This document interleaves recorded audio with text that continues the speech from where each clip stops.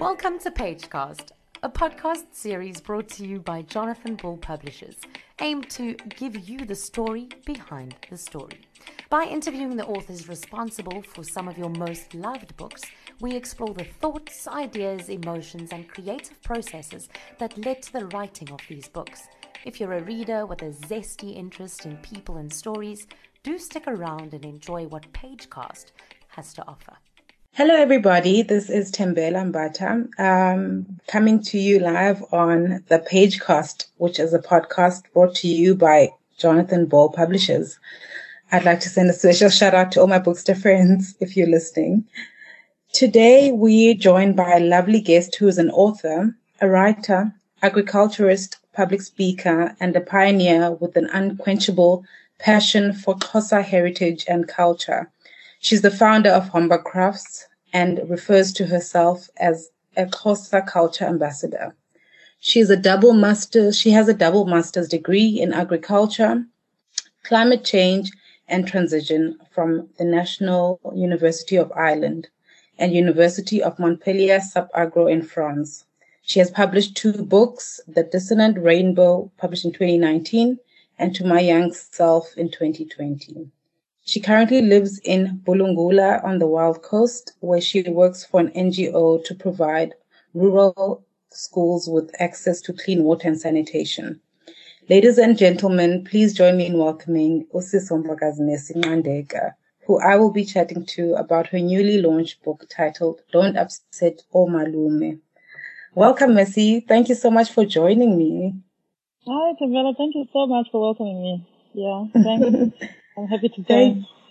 Yes, it's both a privilege and a pleasure for me to be chatting to you about this book today, as I've been beaming with pride and joy ever since it landed on my lap. And I mean, I've been inboxing you and saying all kinds of things because I can't believe, something like this exists. So I'm very excited to get into the chat with you just to understand your thought process and just the creative process in writing something like this.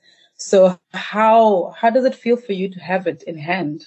Yeah, it feels amazing. Finally, when someone asks me something about the Xhosa culture, I can refer them, because I had received a lot of questions about different topics in Xhosa, and it was difficult to say, okay, I'm going to explain to you, but now I can just say, go to exclusive books, go to bargain books. Yes, and there's a section of that. So, I mean, for me, if you ask me what this book means to me, especially just after reading it from cover to cover, it feels like a dream come true. It feels like you've answered a prayer, because I remember a time when the start of the pandemic and, people were getting sick and all kinds of things. And I always go back to, how my gran raised us, and she'd always have sort of remedy, and she'll go into a garden and she'll come back with something that would help ail whatever you were going through. So I always thought, okay, now when my gran had passed away, what and where would I go to get that knowledge? And you've come up with this book, and I'm like, oh my gosh, that is why I feel like it's an answered prayer for me. I don't know. I feel like the generation that, our mothers and all of them are quite westernized, and they always feel like they're so almost unsure of what it is. They have some knowledge, but not to the extent of which you've gone through in this book.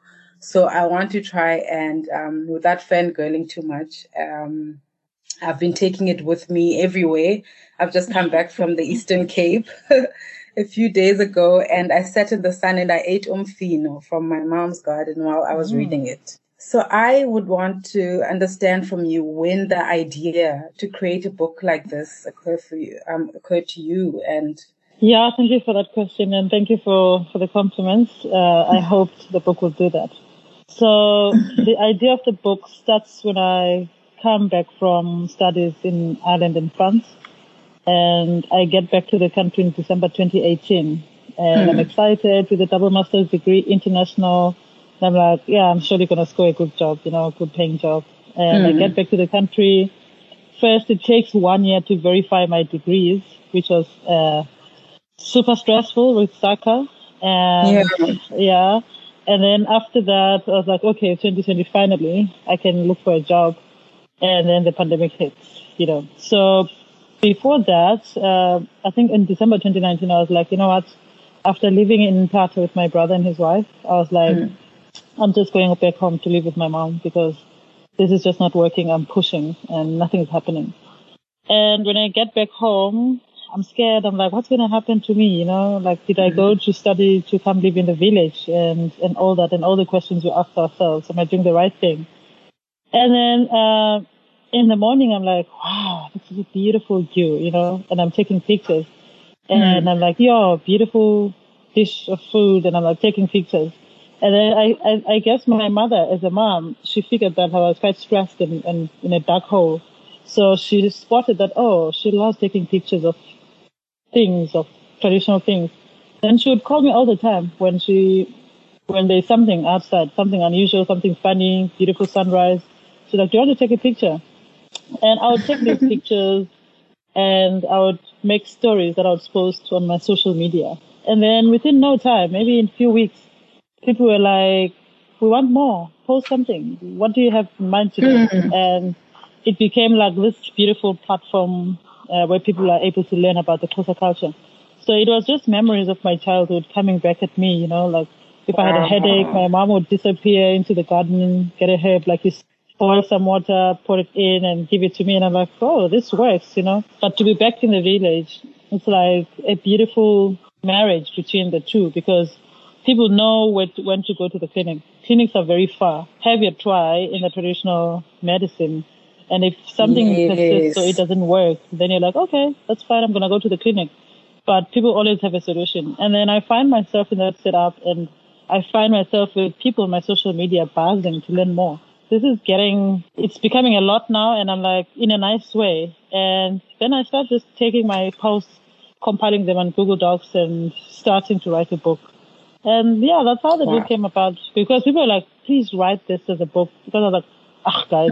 And I mean, it's funny because my previous books started on social media, but again, for some reason, I never say it. And I'm like, oh, oops, by the way. I guess social media really does play that huge and vital role in just educating and sharing knowledge and stories. So I'm glad that your people had spoken to you and, you came up with this book because, wow. It's really an important book, man. And I think it's got a long lifespan as well. So it sounds like you had, some kind of assistance and people sharing knowledge with you and all of that. Yeah. I mean, writing is a lonely place. I normally say when I define it that I go through dark holes. As much as it has been an interactive book, but to write and transcribe everything, you sit alone. And I normally write overnight, like throughout the night because that's the most quiet time and I won't find disturbance from my phone notifications and emails and everything. So it is the dark hole. I do find whenever I write a book, I go into spaces and dark holes that I feel like I come out a different person all the time. Because in writing, for some reason, whatever topic I write about, I normally go back to my childhood. And going to childhood sometimes brings those triggers, those traumas and everything. And you find yourself sitting in the middle of the night, unpacking it and trying to relate it to whatever you're writing about. So, I've had my huge portion of dark phases and dark moments. Yeah. Like, I mean, just reading the book and just, for me, it felt like I was just listening to you sitting and you had the mic and just taking us through what you've learned. And also like the little idioms that you include here and there, because I've might have heard someone say, a certain saying in passing. And I was like, oh, that's why they say a certain thing like that. Like, so, I mean, I really appreciate things like that. So I can imagine that it needs some quiet time and you just tending to yourself and thinking back a lot. So what was the most surprising thing that you learned while creating this book? That's quite a difficult question. But there have been surprising things about my culture or about people specifically, because I would be just sitting and asking questions from elder women that are working at the lodge, because I spent time with them, 3 months with them towards the end of 2020. And then we'll be talking about girls' abduction, how it used to happen. And to me, it feels very far because, I mean, it never happened to me and it never happened to people very close to me. So it always felt like the girl next door was abducted, something very far. And then we chat. And then the elder mama will say, actually, that's how I got married. And I'm like, oh, that happened at 15. And I'm like, oh my God, that just came very close. So to me, it's been stories of the people I was asking from that felt so, because, I mean, of course, when you're writing about culture, it feels like, oh, something ancient, something very far. And then if someone was actually in their 50s, and they tell you about all these scary things that happened to them when they were children, and being a girl and being forced to marriage, or your father taking you out of school because you're a woman, you're a girl, and he can't be educating you. It's a waste because you're going to be taken by another family, things like that. So I think that for me, I still can't get over it, the fact that these things happen to the people we live with. And to them, it's like, oh, it's culture. I mean, what were we supposed to do, you know? And with grief, but it's like, whatever would be, whatever was, you know? That has been very interesting for me. With that being said, and talking to women in itself, and because there's so many inequalities within our culture, right? When it comes to how women are treated, and it's things like you're saying, they kind of, let it go, and people move on. And so, I mean, having grown up in a village myself, I can account to some inequalities, or rather toxic behaviors that women have endured and continue to experience today. With that said, what are you hoping we can do as this generation to make our culture more inclusive of women? I'll give you an example of myself, just being a newly wedded Xhosa wife. And when I got married, there was a long list of things that I was expected by my new family. They had, like expectations of me, my appearance. I was given new clothes to wear. And when it comes to my husband, and obviously he's now, married within my family, or they are his in-laws, right? So he's not expected to dress up a certain way. He remains. Isn't that, an equality in itself? I've questioned things like that. And, I'm hoping to get more of your insight on something like that. And how can we reassess these gender roles within our culture? Yeah, so it's funny that you asked this, because I always say I doubt if I'll ever marry into my culture, because there's just so much bullying, towards women. I think I commend and I take you people who marry into our culture as brave, because, I mean, it's ridiculous what's expected of women. But honestly, Absolutely. The first thing I'd like that our generation should look into is lobola, the bride price. Is it something necessary? Is it not a transaction now that elders use to buy and sell whoever they want and what they want to get out of it? And when I look at it, it's such a frustration to the newlyweds, because the husband has to take a loan. I mean, we have no cows right now. He has to take a loan to be able to pay that bride price. And the prices on our heads as educated women, independent and all that, they are quite big. I once asked my mom at some point, how much am I worth? And from the top of her head, she was like 100,000. And I was like, oh my God, that's a lot of money. And I'm like, I told her that means my husband would starve before he gets that money, in debt when we were newly wedded.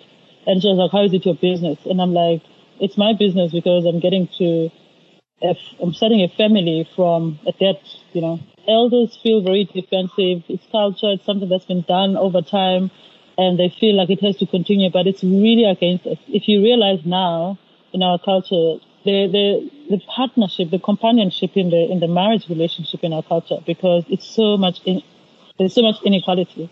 When a man marries, he gets someone to look after him, to work for him, to do his laundry, to cook for him, to do everything. Yeah, when a woman marries, she has nobody to do anything for her. She becomes a slave. Because as a newly wedded woman, you're expected to rise up early and sleep late after everyone. You do the dishes, you make tea, you do the laundry and do everything. And I'm like, What the heck? Because we're both working, your husband and you are both working. You go out in the morning to work and you come back. Each of you are tired. So I don't see why then you should slave away after you come back because you have to take care of a man. I think for me, Mercy, more than anything, it's the fact that it can't be shared amongst each other. It's almost frowned upon that a man can be seen in the kitchen doing dishes. Their household. Why is it something that is frowned? It makes no sense. Exactly. Yeah, the relationship that is very unequal. We need to look into that as a generation. I do think there is hope. I do think people are stuck, but I think we should be deliberate and talk more about it and create spaces that encourage it. Being wedded into a family that is quite open-minded, I've been able to talk to, them about, how certain things make me feel. And I think that isn't something that's quite been done before. It's always about what they want and what they need. Or who knows the SARS. Exactly. All the words come out and you're labeled for being a difficult person. But I mean... For sticking out for yourself. Yes, and I think who's going to stick up for me if I don't? Exactly. Exactly. So, Mercy, talk us through the title of the book, Don't Upset Omalume. How did you come up with that title? Don't Upset Omalume. Actually, we're playing around the titles with Annie and Charles because we're trying to find a title that fits the book. Because you can see that the book is very light and not heavy and just playful and jokey. So, we had a couple of titles that came, and Don't Upset Omalume was the one we all said, okay, we love it. Because we're brainstorming, we kept brainstorming, email, like, this is what I'm thinking, 3 titles I'm thinking about, blah, blah, blah, okay. And then Don't Upset Omalume, boom, okay, that's it. We are taking this one. So it's in the context that as a child or a person who lives in the big cities, studying there, when you come to the village, these coconut kids who come back and they can't speak Xhosa and Malume. I mean, his English is not on top of his game. And he's struggling to hear this child with this 4-by accent. And then it's like, okay, don't upset Malume. You should just step up your Xhosa game. When you go to the village to talk to Malume, you should impress Malume. So it's about that. And Malume, because in our culture, that our families are women-headed, like single women. So the father figures become Omalume, that is uncles, mothers, brothers. So it's in that context. No, I love it a lot. It really does stick, and I don't think anyone can forget it once they've seen it. So you speak highly of your mom and your grandmother in the book, which I really admire, and the lessons that they've passed on to you, including the gift of Inqiyo, translated as the Virgin Girls bead cover. Can you share more about the responsibility that comes with you having to nurture and guide the youth about this cover, and also just the generations to come in your family when you're needing to pass it on? Yeah, so when my mother gave me Inqiyo, it was out of the yellow, completely. I didn't think of it. I knew that she had it in our property, but it was none of my business. It was her Inqiyo, her own. It's like an underwear. It was an underwear, like when she was a young girl in the 70s, late 60s, 70s. She gave it to me that day. That was when I was home, actually, when I had moved home. So I think she was looking for anything to light up my day, to make me happy. And she had already realized my line of interest, that is culture. And when she gave it to me, my mother is a person of few words, but when she gave it to me, she said, when you go to do these talks in the places that we talk at, because I already was doing public speaking, show people this and tell them this is what your mother wore. This is what we wore in our time, and nobody raped us. So she was like, rape is not about what you're wearing. It's about someone's issues, it's about someone's cruelty. And that really stuck with me, that statement. She was not giving it to me to say, oh, you should remain a virgin. But she was saying, when you talk about rape, show people what we wore. Yeah. And they will understand that it's not about what a girl is wearing, And so that became such a big thing. And that Inqiyo was made by my grandmother. My grandmother was a bead maker, my mother's mom. And my mother had never been, she didn't like beads. And so to see something that was made by my grandmother, something so sacred and special, And it's still, like, when I look at it, it still had red clay because she dipped it. There was that style, the fashion of dipping things into red soil or the yellowish soil, the clay. When I touch it, I can still have the red soil remaining in my hands. And yeah, I can't explain how special that is to me, because I realized that was my grandmother making this piece of clothing for her first daughter. My mother is the first child. And it's just so special that she handed it to her and that my mother is handing it to me.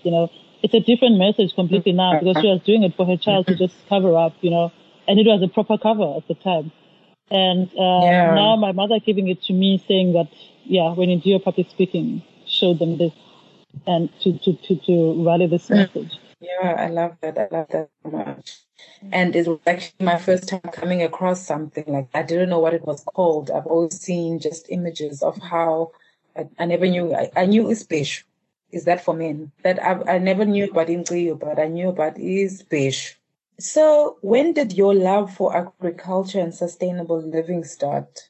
I grew up at home. My mother, she says when she was a young girl, she was planting spinach to sell so that she could have money to pay school fees. So you can imagine that she grew with that, and she got married into my family. My grandmother, my father's mom, she was also like a badass farmer, like completely.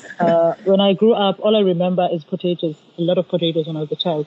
In my grandmother's garden, we would go harvest potatoes, and fruit trees everywhere, spinach. I grew up around food, a lot of food, like planting food, growing food. And when my mother moved and got her own plot to build, the first thing she was wanting to do was to fence off the plot so that we can plant. So my childhood is just planting, and she would sell, When I came back, I went to boarding school in high school. When I came back home, we would have planted stuff in January before we go. And then when I came back for Easter, it was harvest time. And whoever got to the gate when someone was coming to buy something, the money was theirs. That's how my mother raised us, You had to be a salesperson, be good with your words and get people to buy so that you can have money. So that's a setup I grew at. And I mean, agriculture for me in high school was inevitable. It was just home. It was just home. And because I was like, I mean, if I have something that I like, that is production of food, there is no day that people will say, I think I'm done eating today. So it's a business that's ongoing, You can never ever say, okay, people have had enough of food for the next 20 years. Business is bad. No.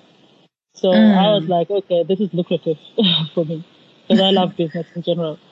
And and with passion, then everything is possible. I mean, I can see the passion coming through with your beads and with your whole brand of Uhamba Crafts.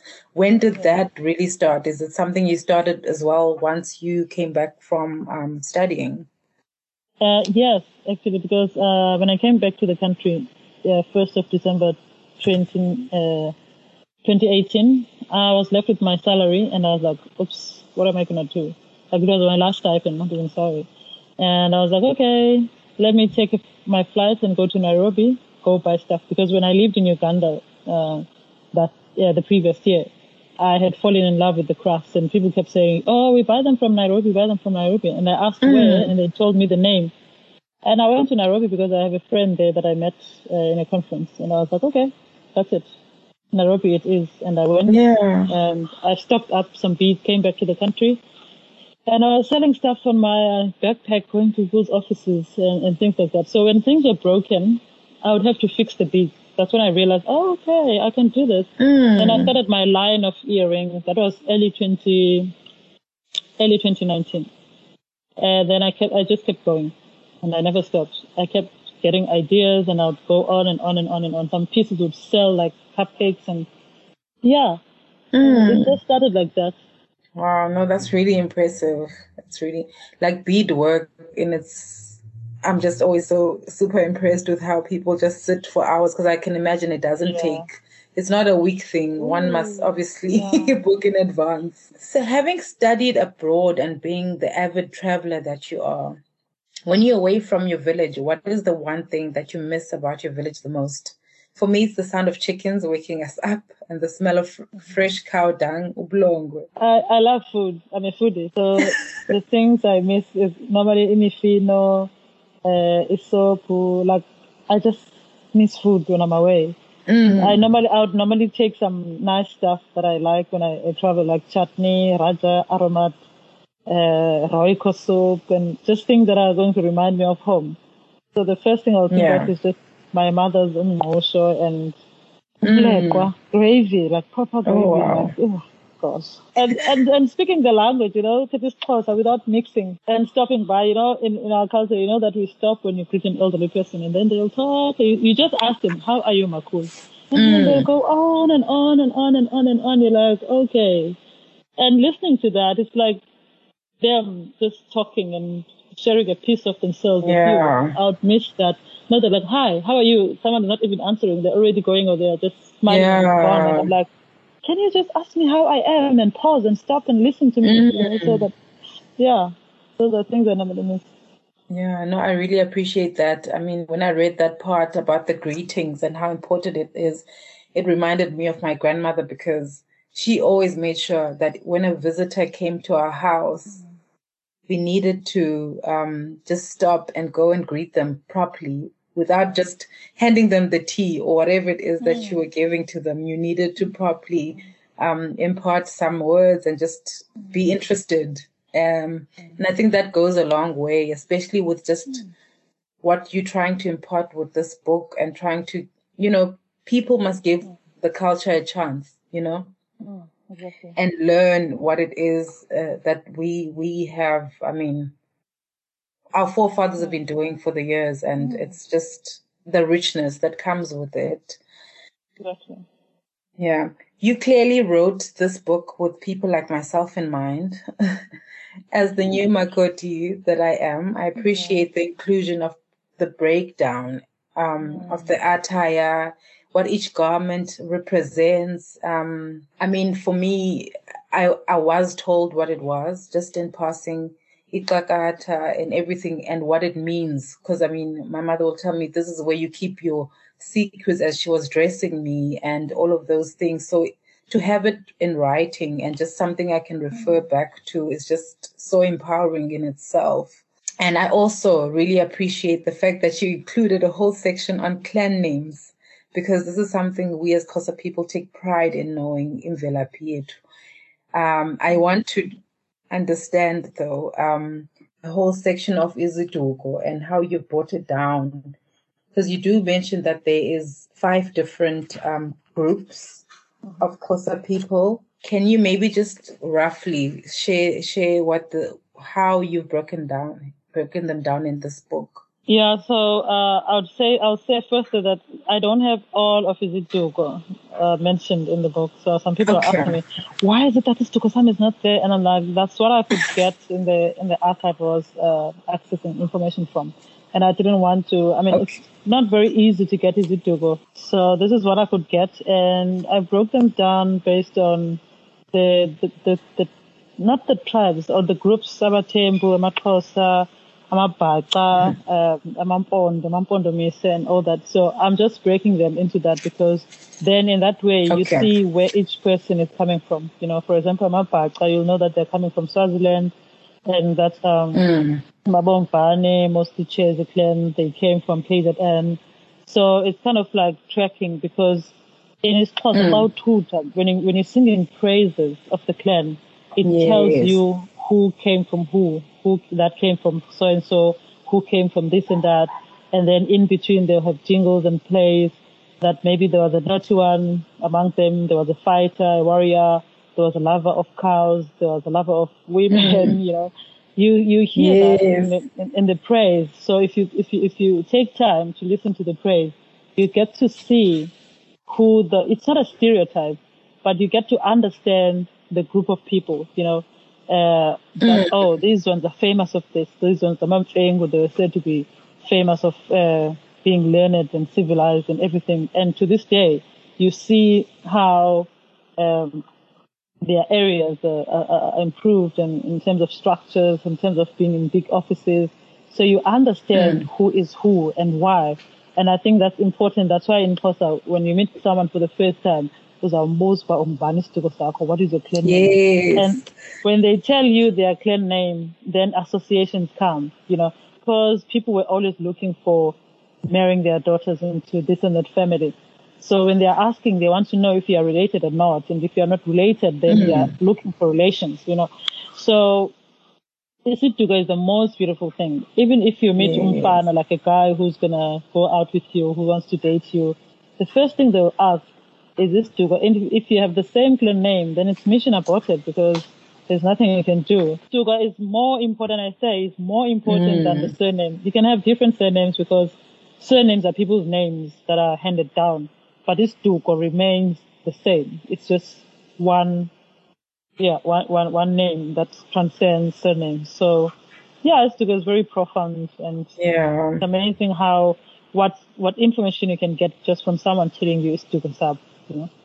Which part of the book was the most fun to write for you? The one you are mostly excited about? I love all the topics. The topic of food. I cooked almost all the dishes I talk about there. I cooked them and I took the photos. So that for me was the most special one. Yes, I really like the fact that you do include all the pictures here. Also, I mean, for someone who doesn't even know what you're speaking about, when you speak of Igogo, they're able to see, and when they do come to the village, they'll be able to see, oh, that's what they meant. And for me, just what it means, what Igogo in itself means to a woman. Like I said, there may have been some points where, as we've discussed earlier, that, women aren't always seen in a positive light or aren't always treated, equally amongst the men in the culture. But there's so many important parts that we embody, that we own, and we give such power to, which is something I really admire about the culture. We have grounded thing about us as the Xhosa women. Do you have any parting words for the book community and readers who would love to educate themselves about the rich Xhosa culture? Of course. I mean, I've had people ask me a lot of questions. So now all I say is just get the book. Don't upset them alone. The book will just enlighten different topics you never even imagined existed within the Xhosa culture. Especially if you live in the city and you want to connect to your roots and understand the culture of the people. I think after you read this book, you will have a very softer heart towards the Xhosa culture because you understand the depth and the reasons why sometimes people do what they do in the culture. So, those are my parting words. Thank you. Oh, wow. Thank you. Thank you so much, Mercy. In closing, I just want to say thank you so much for sharing such a big part of your life with us, as well as the knowledge that's passed on to you by the elders. I want to thank you for honoring the Xhosa nation. Siyabulela kakhulu sithi ungadinwa. We are definitely reviving our heritage with this book, and I hope anyone that reads it truly honors it for what it is, a gift and an answered prayer to all of us. I will continue to take this book with me everywhere I go because it brings me a new sense of pride in my culture, and it gives me hope that we are powerful beyond measure as the Ntu people. Thank you. Thanks for joining us for this week's episode of Pagecast. We have an incredible lineup of author interviews, so head over to our Facebook and Instagram and follow Jonathan Ball Publishers to stay updated and in the know regarding future episodes. Thanks for your interest in the story behind the story. Happy reading from everyone at Pagecast.